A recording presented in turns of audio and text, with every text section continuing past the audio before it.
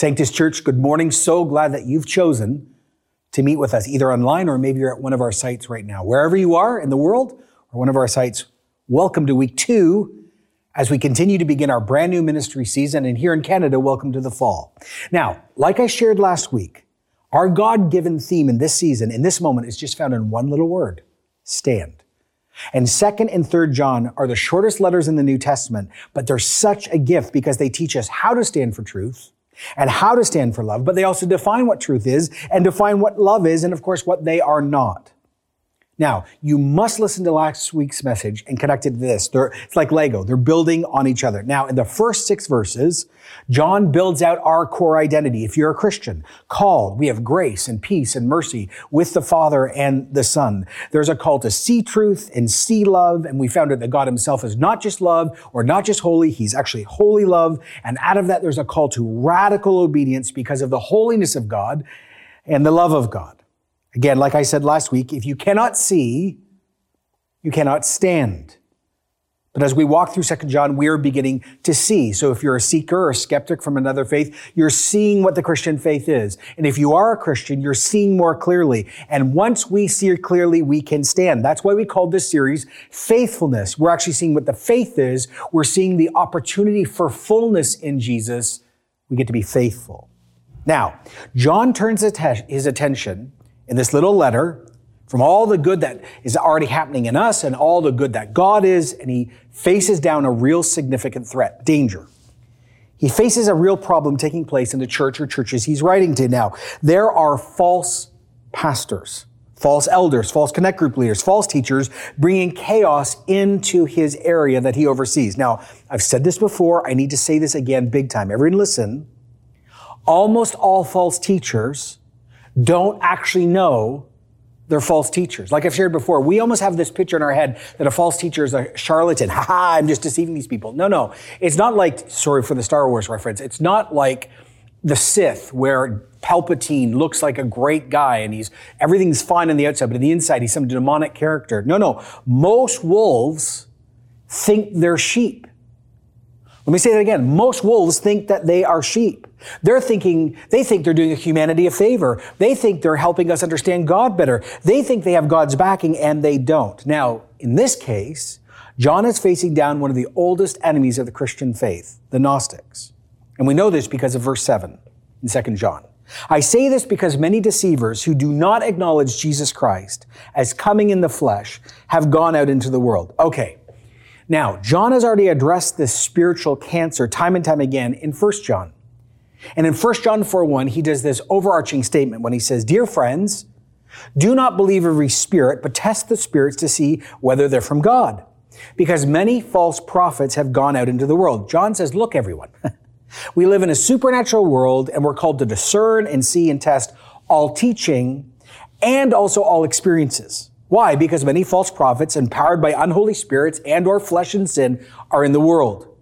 So what John teaches us here is to evaluate experience and teaching, word and deed.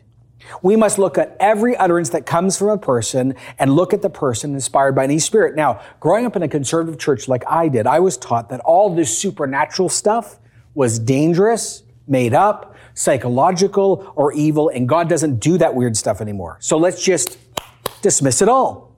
We don't need to go there, good or bad. So that makes life really easy for a pastor or leader. I don't need to deal with all the messiness of supernaturalism. I'm not going to deal with reality. It's just wrong. But that's not actually what John says here. He does not say, well, it could be abused, or I've seen it abused before, so I don't expect God to work in power, or it's just all evil. He says, test. For him, origin matters. The source matters. We need to understand this. The experience, or even the teaching at the beginning, can look the same, sound the same, but actually you won't be able to tell at the beginning of the conversation. It's the source that matters. What outlet are you plugged into? See, that's the critical question. And of course, the results in time will reflect the source. John says we're called to be discerning, not dismissive. Oh, let me say that again. John says that we are called to be discerning, not dismissive. And notice, John says, you together test the spirits. The implication is spiritual discernment is an obligation of the church and its leadership. The first way we discern, of course, is we know the Bible, the scriptures, the authority for faith, life, and practice. We determine what is right and wrong, what's neutral, what's gray, black and white out of scripture. But we also know some people among us have the spiritual gift of discernment, which, again, if you're new to us and you don't know, just go back to our spiritual gift series, and we outline in detail how that looks, how that functions here at Sanctus. But here's the critical point. We need to test. Why? Many false prophets have gone out in the world. Now, John is dealing with one variation of this cancer and this spiritual virus. He addresses it in 1 John 4:2. This is how you recognize the Spirit of God. Every spirit or person that acknowledges that Jesus Christ has come in the flesh is from God. Now, he's saying this because he's dealing with a group of people called the Gnostics. And the Gnostic central teaching was spiritual things are good and physical things matter is a product of evil. Now, from this unbiblical understanding, three major errors were already being taught within the first 40 years of the church. One, our bodies are evil. They're only the container. They're the jail. And the good inside of you is your soul. See, God, they would say, whose Holy Spirit is good, and the material universe is bad. So physical bad, spiritual good. Second of all, they started teaching that salvation was not achieved in faith through Jesus or the hope of the resurrection. It was special knowledge, Gnostic. That's where the idea of Gnosticism comes. Gnosis, knowledge. If you learned all this stuff, you'd be free from the physical. And of course, the implication is Jesus could not be fully human and fully God. So they were saying that Christ's true humanity was not real and the physical resurrection was not real. So let me unpack this. These so-called Christians said that the physical universe was bad, and then they started teaching Christians that they could live two different ways because that's true. Number one, if you think all physical things are bad, then you need to treat yourself and everything physical harshly. Get it controlled. So sex, bad. Enjoying good food, bad. Enjoying clothing, bad. Anything that's physical is bad. Just beat it down. Why? Because it's evil. The other group said, no, don't worry about beating anything down. Enjoy everything.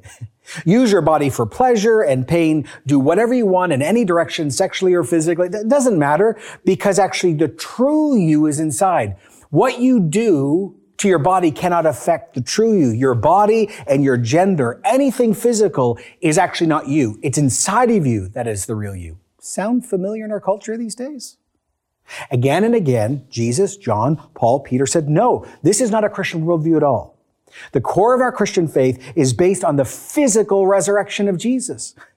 1 Corinthians 15:3, for what I received, I pass on to you as chief or first importance. That Jesus died for our sins, according to the scriptures. He was buried, and on the third day, he rose, according to the scriptures. Okay, back to verse 7. I say this because many deceivers who do not acknowledge Jesus Christ as coming in the flesh have gone out into the world. Any such person is a deceiver and the Antichrist. Oh, wow. Okay, listen to this. Those people that sing Christian songs and cry and raise their hands like you, they sing hymns like Amazing Grace, and they love Hillsong. And they read your Bible and their Bible. And they run connect groups and have a great podcast and a really good Instagram feed. If they deny the basic truths of the faith, they are deceived, they're a liar, and they are connected to the Antichrist. I mean, this is what John said twice in 1 John 2:18. Dear children, this is the last hour. And as you have heard that the Antichrist is coming, now many Antichrists have come. And this is how we know it's the last hour. Or 1 John 4:3, every spirit that does not acknowledge Jesus is not from God. Let me say it again. Every spirit that does not acknowledge Jesus is not from God. This is the spirit of Antichrist, which you have heard is coming and even now is already in the world. Now, the Spirit of Christ, the Holy Spirit, and the spirit of Antichrist can produce what appear to be the same things. Looks like Jesus, acts like Jesus, sounds like Jesus, might even do the same miracles of Jesus, not Jesus. That's why Satan is called an angel of light. He can lurk behind events that actually even are attributed to God, and he can imitate the things of God and Jesus himself for the purpose of deception. This is a real war. This isn't fair. Now, one day there will be a person who will come on the scene, a genuine capital A Antichrist, and he'll act like Jesus and he won't be Jesus, and wow. But the kingdom of darkness at this moment, see, we've been in the last days since the time of Jesus. That's what Jesus said to Peter. Many fallen spirits will empower all sorts of people to do false things. Okay, this is real important. Let me break it down this way. Spiritual conflict and deception always happens in two arenas. Doctrine and thinking, so worldview, how you think, and experience. Spiritual warfare is as much a worldview thing, an intellectual thing, as it is a feeling thing, emotional thing, an experiential thing. Never forget what Paul said in 1 Timothy 4:1. The Spirit clearly says that in latter times, some will abandon the faith and follow deceiving spirits, things taught by demons. In other words, there are teachings and worldviews that are actually inspired by the demonic that deceive millions of people. And you wouldn't even know their inception point, the living heart in that idea is not just cultural or specifically to one person, but demonic. So you can actually be deceived intellectually or experientially. So if we need to see clearly and stand for truth and stand for love in this transitional, dangerous cultural moment, then let me do what I've done twice before, but please let me do it again. It matters so much. There are always three ways in every time period that false teaching shows up in the church. One, false ideas about who God is and what he's done. Two, false ideas of how to meet God and get salvation.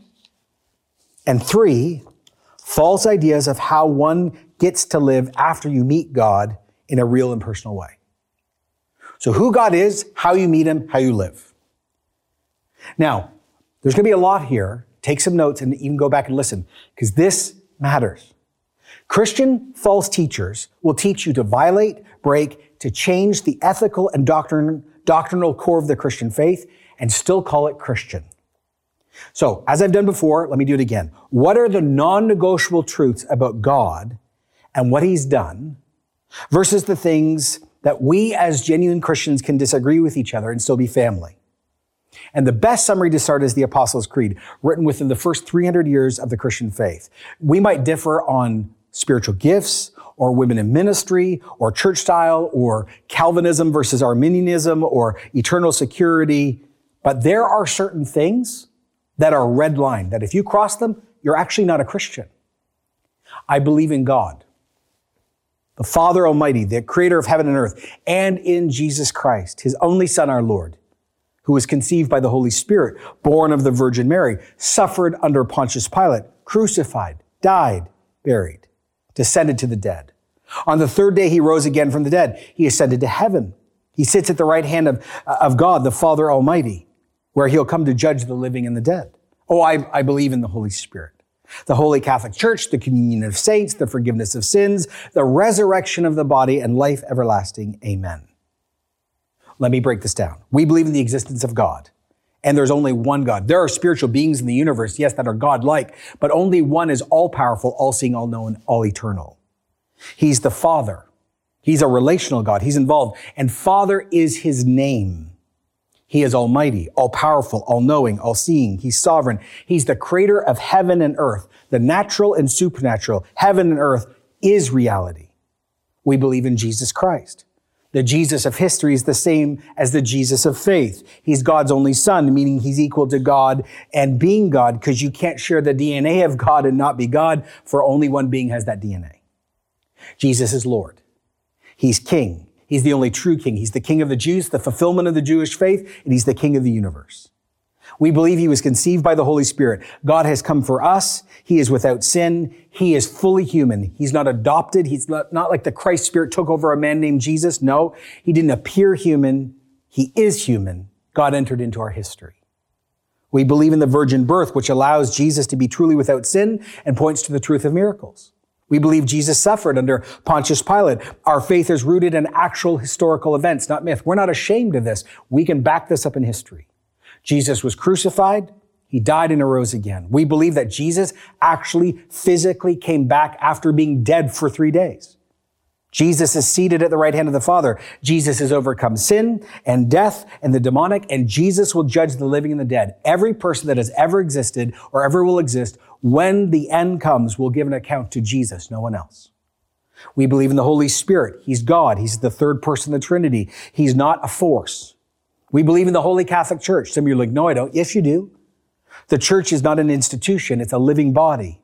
Holy, forgiven, Catholic, universal, spanning time, race, gender, culture. We believe in the communion of saints, the gathering of the church. We believe in the forgiveness of sins. We're clean by Jesus' work alone and what he did on our behalf. We believe in the resurrection of the body, spiritual, not over physical. Actually, we'll be physically resurrected. All who trust in Jesus will be physically resurrected. We believe in life everlasting. All human beings will live forever. Some with God by choice, some without. The new heavens and the new earth and hell are real. See, this is the baseline. This is the foundation.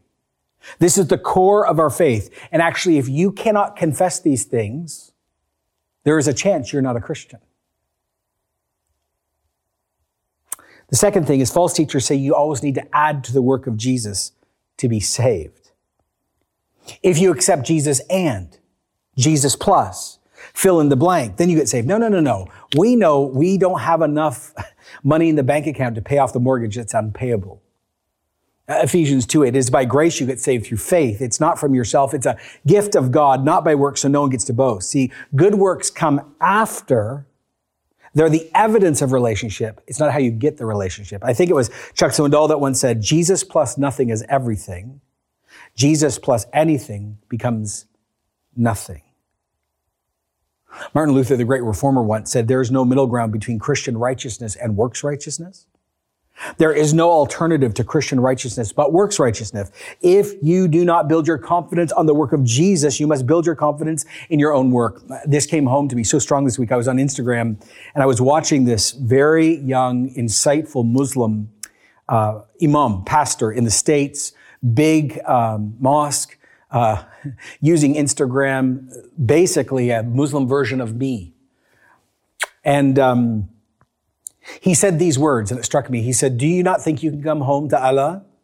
Do you not think you can come home to Allah because you're too sinful? He says, no, Allah, God is merciful. You can come home to God. He's merciful. And then the second thing he said, right after he said is, in God's mercy, you can come home. And then you must begin the process of doing many good works to erase your sin. Oh. God's merciful, but you better work it out. Man, I don't have enough in me to erase my sin, nor do you. That's false teaching. Lastly, false teachers will teach you can have right belief. You can have grace and salvation, but you don't actually have to obey God's word. This is actually probably the strongest version of false teaching in the Canadian church right now.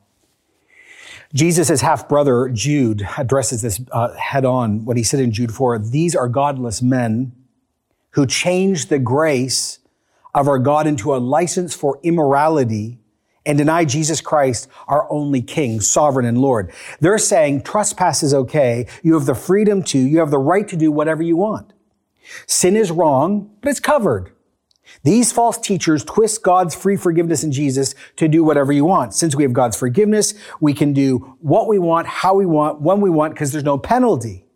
This is how they deny the sovereignty of God and the lordship, the kingship of Jesus by teaching that immorality is okay. Now, immorality in the Bible can either mean greed, worshiping another god, but here in Jude specifically, this word is a sexual word. It's used also by Peter in 1 Peter. Now, again, just please listen. If you read the Bible from beginning to end, there's a unified biblical worldview connected to sexuality and immorality.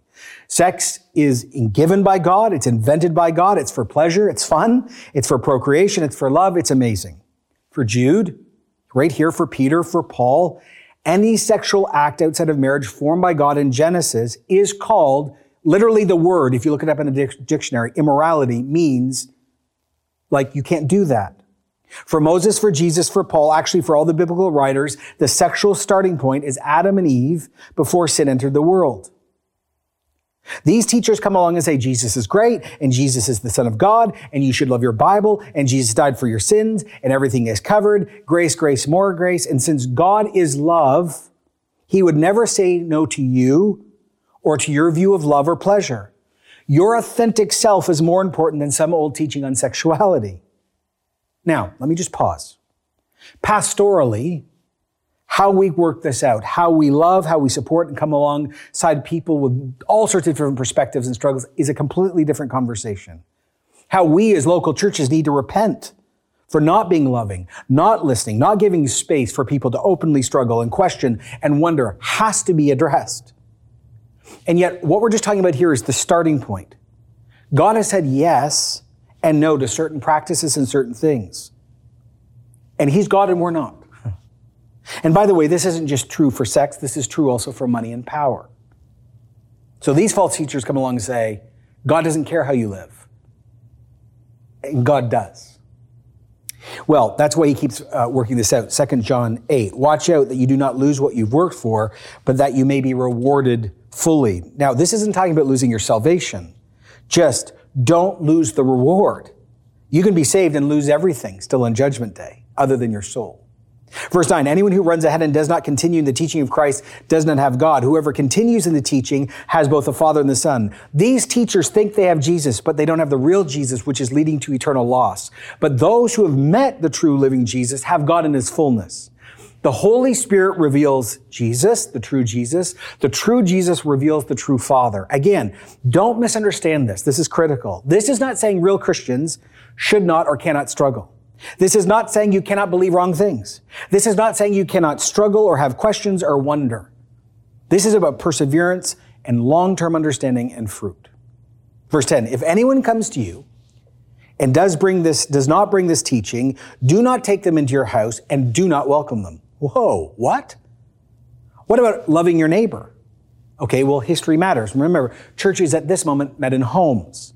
This is saying do not support, do not legitimize, do not give room in your life, your thinking, in your home, in your church, in your online feeds to false teachers. This is cancer. This can shipwreck certain people's faith. This can make Christians lose all of their effectiveness, lose their reward. Others could be lost for eternity.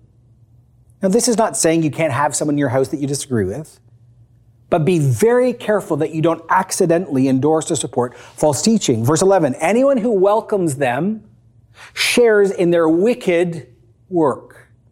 Again, in the ancient world, hospitality was connected to affirmation. Now, this is not saying don't be hospitable to neighbors or friends or family members until you do some theological rapid test. I mean, Jesus would fail that. He hung out with everyone that was wrong. We actually need more hospitality between Christians these days. We need more hospitality to our neighbors that aren't Christians. By the way, this is going to be like one of the magic things, the secret sauce in a post-Christian world is to show love and build authentic relationships through hospitality. But he says here, no quarter is to be given on Twitter or Instagram or in your Connect group or on a podcast to false teachers, which, by the way, just as a side note, I've seen so many people in our church do this in the last 16 months, that you have put a quote out or an Instagram thing out and you've quoted someone and you don't even know what they really stand for.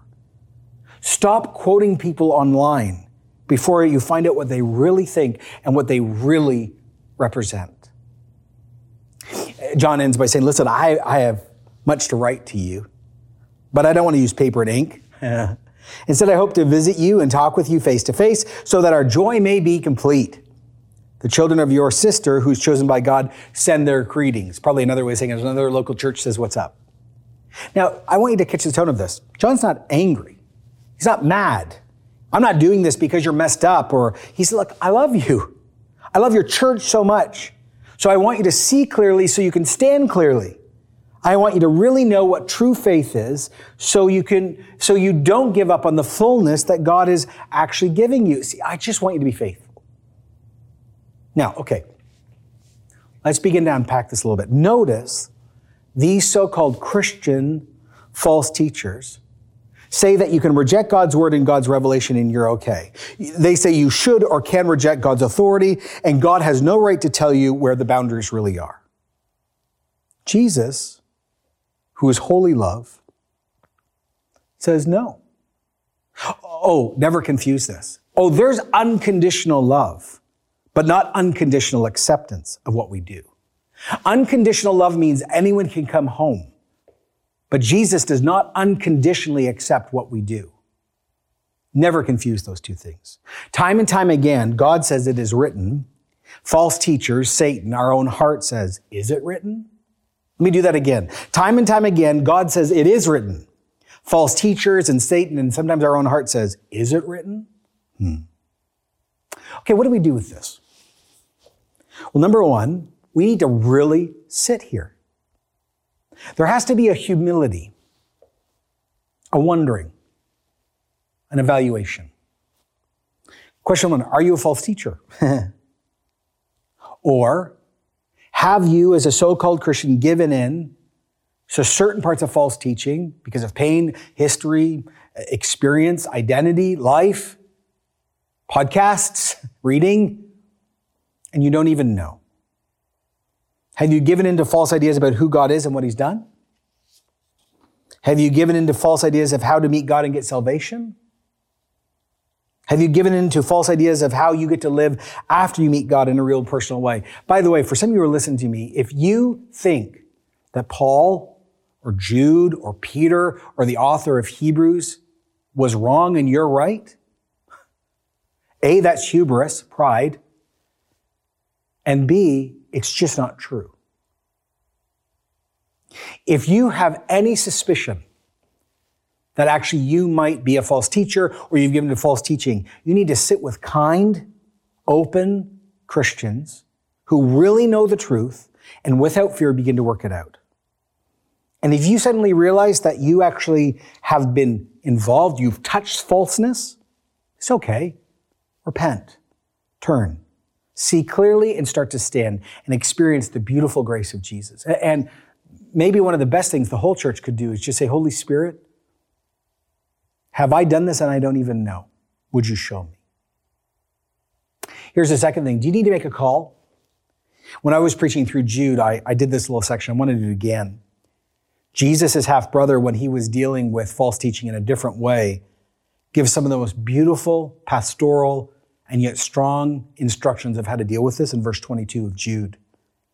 Be merciful to those who doubt, snatch others from the fire and save them, to others show mercy mixed with fear, hating even the clothing stained by corrupted flesh. Hey, older Christian, get your mercy on.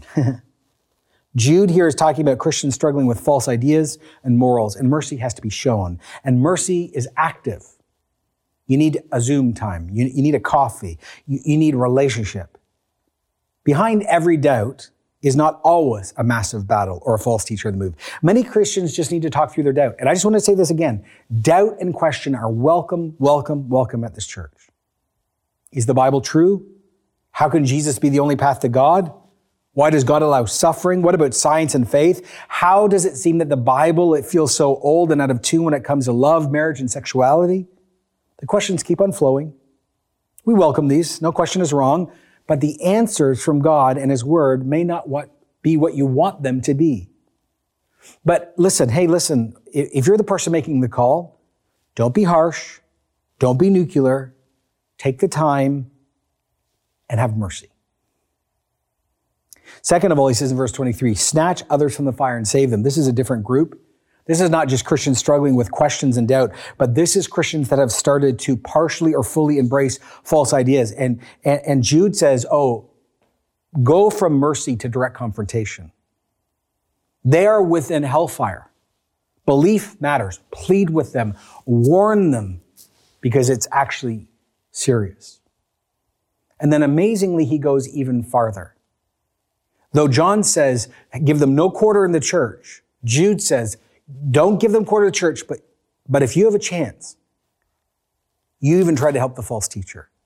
To others show mercy mixed with fear, hating even the clothing stained by corrupted flesh. Even these false teachers need to be reached out to, prayed for. They're not the enemy. We have to see them through the eyes of Jesus, loved and lost, and they might even need a process. But as you make a call, here's a great little moment that has to be embraced. One of the best pastoral verses that I give out to pastors and say to myself all the time in Galatians 6:1, hey, brothers and sisters, if someone's caught in sin, you who live by the Spirit should restore that person gently, but watch yourselves, or you yourself might be tempted. When you're helping someone out of the mud, don't fall down into the mud. If we're going to stand clearly, we have to see clearly. We have to see that actually, though our world is becoming incredibly anti-authoritarian and populist, there are certain authorities that are non-negotiable with God. Do you know who God is? Do you know how to meet him? Do you know how to live after you've met him? This is the beginning conversation that is so desperately needed. So let's just take a moment together.